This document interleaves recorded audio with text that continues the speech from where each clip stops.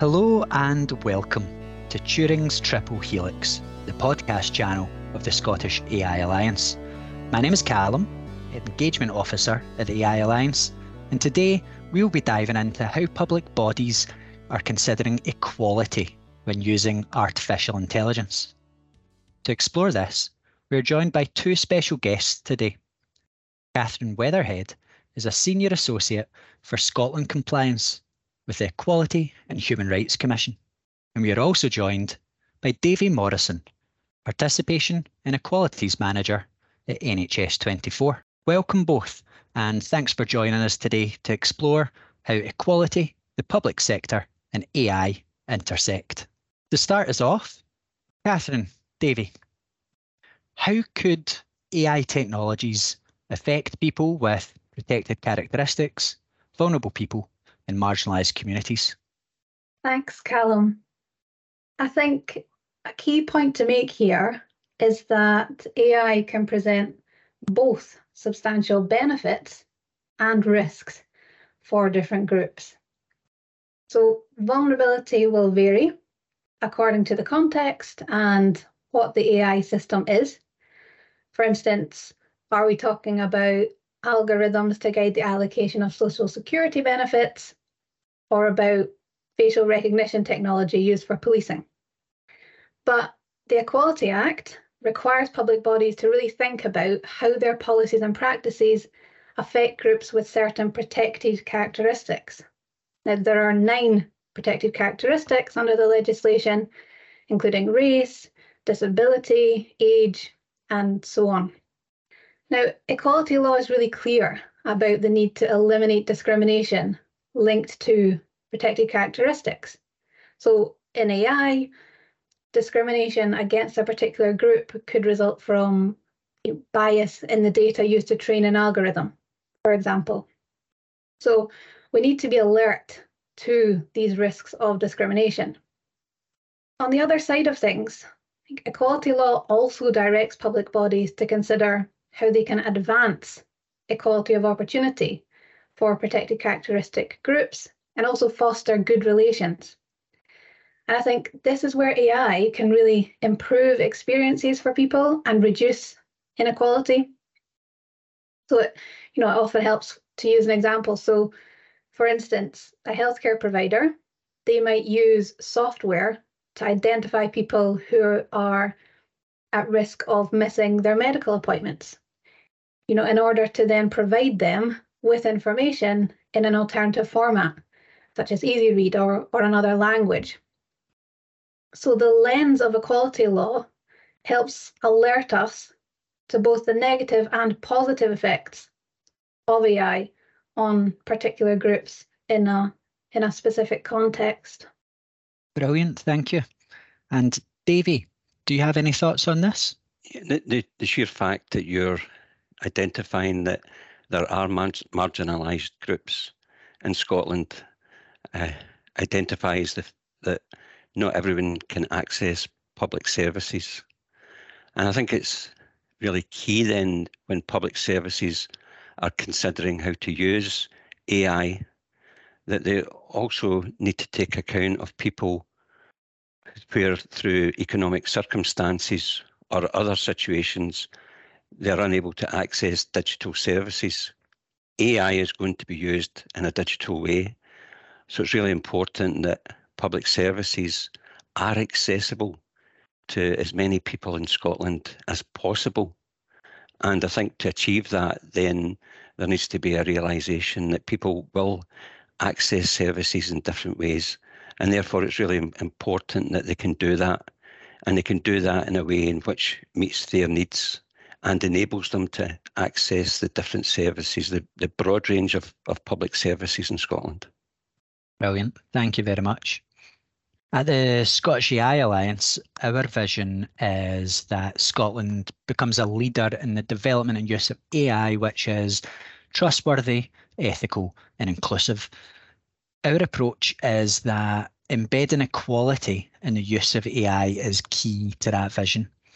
Embedded equality means we can trust AI systems more. Embedded equality is a marker of an ethical approach. and it complements and enriches a push for diverse and inclusive relationship with AI technologies. To that end, we've recently launched the Scottish AI Register, which you can access at scottishairegister.com. Here, public bodies can share information about AI systems they use, how they work, and what impact they have. And while we are at a very early stage of the register, we hope that promoting transparency and openness around AI algorithms and public service can help push the needle towards embedding equality. Catherine, what's your perspective on how organisations can embed equality when they are considering whether to use AI? Thanks, Callum. I mean, as you've just said, that question of how to embed equality in AI is really important. Under the public sector equality duty, public authorities and organisations carrying out a public function are required by law to consider equality in everything that they do. And adopting a similar approach will help private organisations avoid discrimination and advance equality too. So first, I'd say that people should start thinking about equality early. Okay, that thought process should begin at the earliest possible stage to really give you the best chance of understanding the AI system's potential equality impact. And evidence is crucial here. So public bodies should be asking themselves if they have enough information to fully consider the range of equality impact, and cast that net wide in terms of looking for sources of relevant information. So there may be internal data or external data. There could be relevant local data or national data to look at. There may also be evidence gaps for particular groups, and public bodies should seek to consult and engage protected characteristic groups to better understand their experiences, their needs, and any challenges in relation to the issue that the AI is focused on. And we have consistently called for improved data collection in a variety of areas, not just in relation to AI, to help inform better decision making. As a second point, I'd say keep thinking about equality when the AI is being used. So don't stop considering equality once the AI system has been rolled out, because we can only know its actual impact once it has been introduced. So public bodies should think about whether they have mechanisms in place to monitor the AI's impact. And that could involve internally analysing who's using the tool or any different outcomes for people subject to the tool. Or it could involve, ensuring that there are accessible routes for people to share feedback or even complain about their experiences. And it's important to note that the duties under the Equality Act are ongoing, and without giving these duties sufficient consideration, organisations risk legal action for breaches, they risk reputational damage, but they also miss that opportunity to improve their decision making on a specific AI project. So ultimately, in response to your question, I would say get that equality thinking started early and keep it going. Brilliant. Start it early and keep it going. So Davy, with this in mind, can you tell me a bit about the area in which you work and your approach? Yeah, so one of the areas that NHS 24 is particularly interested in is how can people access our services, and how can we reduce the health inequalities that people experience. And I think a key point in this is about access. So how can we improve access? And I think when you look across the public sector in Scotland, one of the questions that we need to ask ourselves is how accessible are public bodies in Scotland? How easy is it for people to access services? And we work on a ratio of possibly 20% of people in Scotland would find it difficult to access services. So the design approach has to be, if we can design it, if we can improve access and design out inequality for that 20%, then the rest of the people would be able to access as well. So it's having that equality focus. And when we talk about equality, it's also about fairness. You know, the way that public services are providing services, are they fair to the public? So one of the approaches that we have taken within NHS 24 is to become a sponsor in the Scottish Government's CivTech programme, and specifically CivTech Challenge 7.6. And this is a programme which enables the Scottish Government and public bodies to work with companies to design solutions based on the evidence acquired from people with lived experience. And I think a key thing here is that if you're going to design a service or you think you've got a solution, then actually what you need to do is you need to engage with people. You need to find out what people's access requirements are. You need to find out what people's expectations are. You need to find out what are the barriers that people experience. And I've no doubt at all that AI is going to be a really positive thing in terms of improving access for people. But unless you involve people, and I think key to that is involving the third sector as well, unless you start to identify, okay, so what's the challenge? And for our challenge, it was how can we use artificial intelligence data, which Catherine spoke about as well. And I think data is really an important point, and new technologies to improve access for disabled people. And using the approach of engaging with people, understanding what the barriers are, engaging with third sector organisations. Then through that, we're at a research and development phase of a product which has been known as Connecting You Now, which is intended to be a concierge service to enable people to ask a question using AI and finding a solution and an answer. And I think some of the feedback that we're getting from people who host information on websites is they host so much information and they find it difficult to access the information themselves. So how can we use artificial intelligence to identify? So for instance, if you want to ask a question about where's your local pharmacy, or if you want to identify some information about if we're thinking about the predictive characteristics, and if you're disabled and you want to find out about some services that are available in your local area, then how easily is that information found? And that's where artificial intelligence can be an enabler.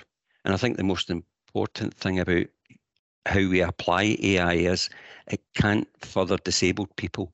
It needs to enable people to get access to information and do so in a way in which it meets their individual needs. So through the CivTech Challenge 7.6 and working with colleagues within the Scottish Government, working with third sector organisations, and working with individuals to learn their individual needs and aspirations, then the Connecting You Now programme is intended to enable access, is intended to help people find the information in an easy way, in a streamlined way, and in a way in which they are then able to take forward the whether that be attending a pharmacy or whatever it is, then they're able to do that. Great. And yeah, that sounds like a good example of what Catherine was talking about in the first question about whether there are potential ways we need to make sure that AI doesn't impinge on equality. It sounds like a good example of a way in which AI can enable equality. It sounds like a really interesting project, and I'm glad it's happening where I live. Okay, so Callum, just to say that the focus of the CivTech Challenge 7.6 is on sensory loss. But I think one of the things that, and that's just the starting point, clearly, clearly we're looking at people who are disabled, and sensory loss is a key area of improvement, where if people can access information, then that would be benefit to them. But AI can be used in so many different ways. So whilst we may be looking at people who are disabled or find themselves disabled from accessing public services, so too that can also be an experience of minority ethnic people, particularly where English isn't their first language or their chosen language.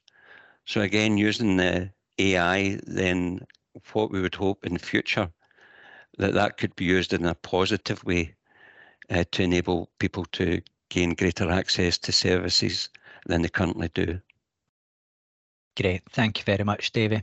Yeah, it seems to me that increasing accessibility increases equality, and that a great feedback loop there. When you do things right, it benefits everyone, not just people with protected characteristics.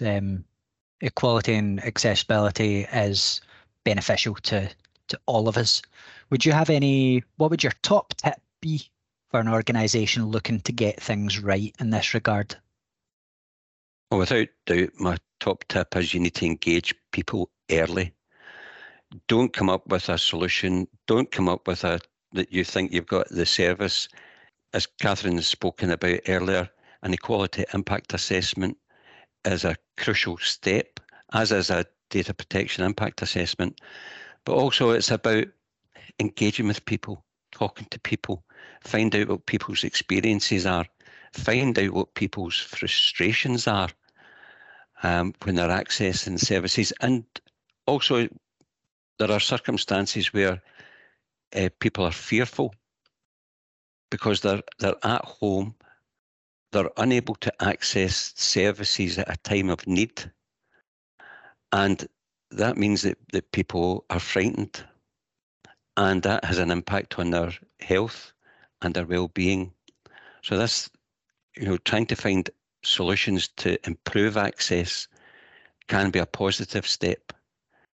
But to achieve that, you need to listen to people. You need to understand the points that they're trying to raise, the frustrations that they have. And by doing that, and by working with them, and by involving them in the design and the development of a service or a solution, then what you'll get then is you'll get take up, because there's absolutely no point in designing something or developing something and introducing something if people are unaware of it, people don't feel that they've been involved in it, if people don't have an ownership of it. So it's really important that as you're designing and developing, you're also communicating what you're doing with the community, so that the community gets an opportunity to contribute as well and to feel part of it. Because if they don't, then the solution won't be used, and therefore the whole thing will have been futile. Thank you very much for sharing. Yeah, we at the Scottish AI Alliance, we try to implement a similar approach with our delivery of the AI strategy in Scotland. And we are currently on the lookout for folk who would like to help feed into the AI strategy. And you can drop us a wee email if you'd like to be involved to engage@scottishay.com. Catherine, you've been doing a lot of research around this recently. Can you share any insights on the main barriers to good practice in equality around AI which public bodies are facing just now, please? Yes, very, very happy to. It's been really interesting research, and we've come across quite a few barriers that public bodies are facing when they're considering equality in AI.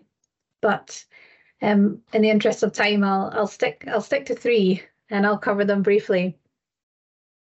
So one of the first challenges is that it can just be difficult to understand the technology.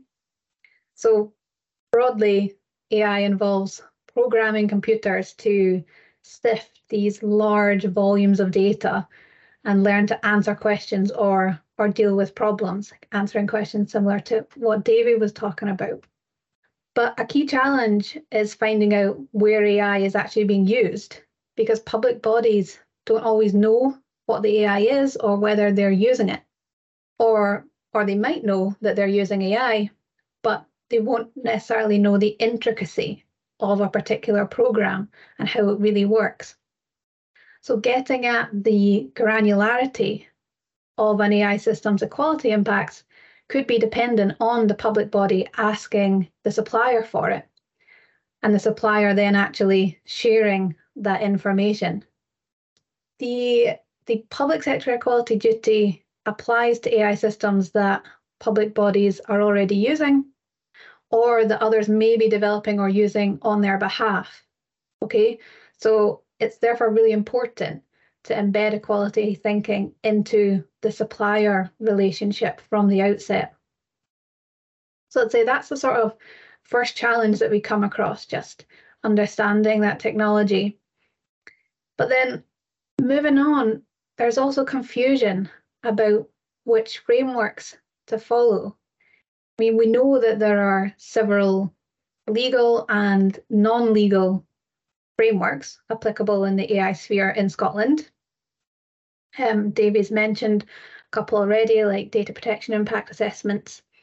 And there are a lot of good practice ethical guidelines, but then there are obligatory frameworks like equality impact assessments. And there is a risk that public bodies undertaking an AI project get confused by the number of separate frameworks. And if we take ethics as an example, it's really clear that ethics features really quite heavily in conversations about AI, more so than equality. But there's a risk then that the equality legal framework gets lost in these conversations about ethical good practice more generally and broader principles. So that's why it's really important for internal policies and internal procedures to really clearly set out what is required when a public body commissions and uses an AI system. Finally, it is related, but there's also a perceived tension between data collection on the one hand and data protection on the other hand. So we've found that public bodies may be a bit hesitant to collect data on the impact of AI on protected characteristic groups due to a sense that data protection law requires the collection of as little personal data as possible. But data protection law doesn't prevent public authorities from processing personal data for the purposes of the public sector equality duty, as long as it's in line with the data protection principles. And actually, to have due regard to the duty, public authorities really have to understand how their policies and practices affect people with particular protected characteristics. So collecting that data can help build that understanding. And some equality impacts may even be visible in data via proxies, like postcodes, for instance. So it's important to be alert to that issue of proxies as well within this data collection area. And I'll maybe just cheekily take the opportunity here to direct listeners to our guidance on the public sector equality duty and data protection. That's available at our website, www.equalityhumanrights.com. Brilliant. Thank you very much, Catherine. Davey, do you have any reflections on this question at all? I think the use of data should be seen as a positive one if it drives forward improvement. So I don't think people should be, organisations need to be responsible in how they use data. But using data appropriately can really drive forward improvements. And as Catherine gave as an example of a postcode, then that in itself can influence how within NHS24, how we are targeting our engagement to try and promote access in areas, and as we have been doing recently in areas where it's identified that there's multiple deprivation.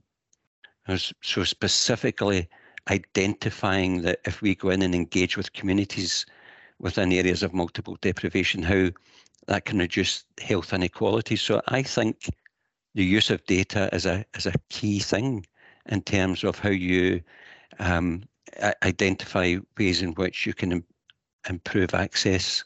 But again, it's about being responsible with it. Brilliant. So that brings us to the end of our podcast today. I hope our listeners have enjoyed our exploration of how public bodies' use of AI intersects with equality.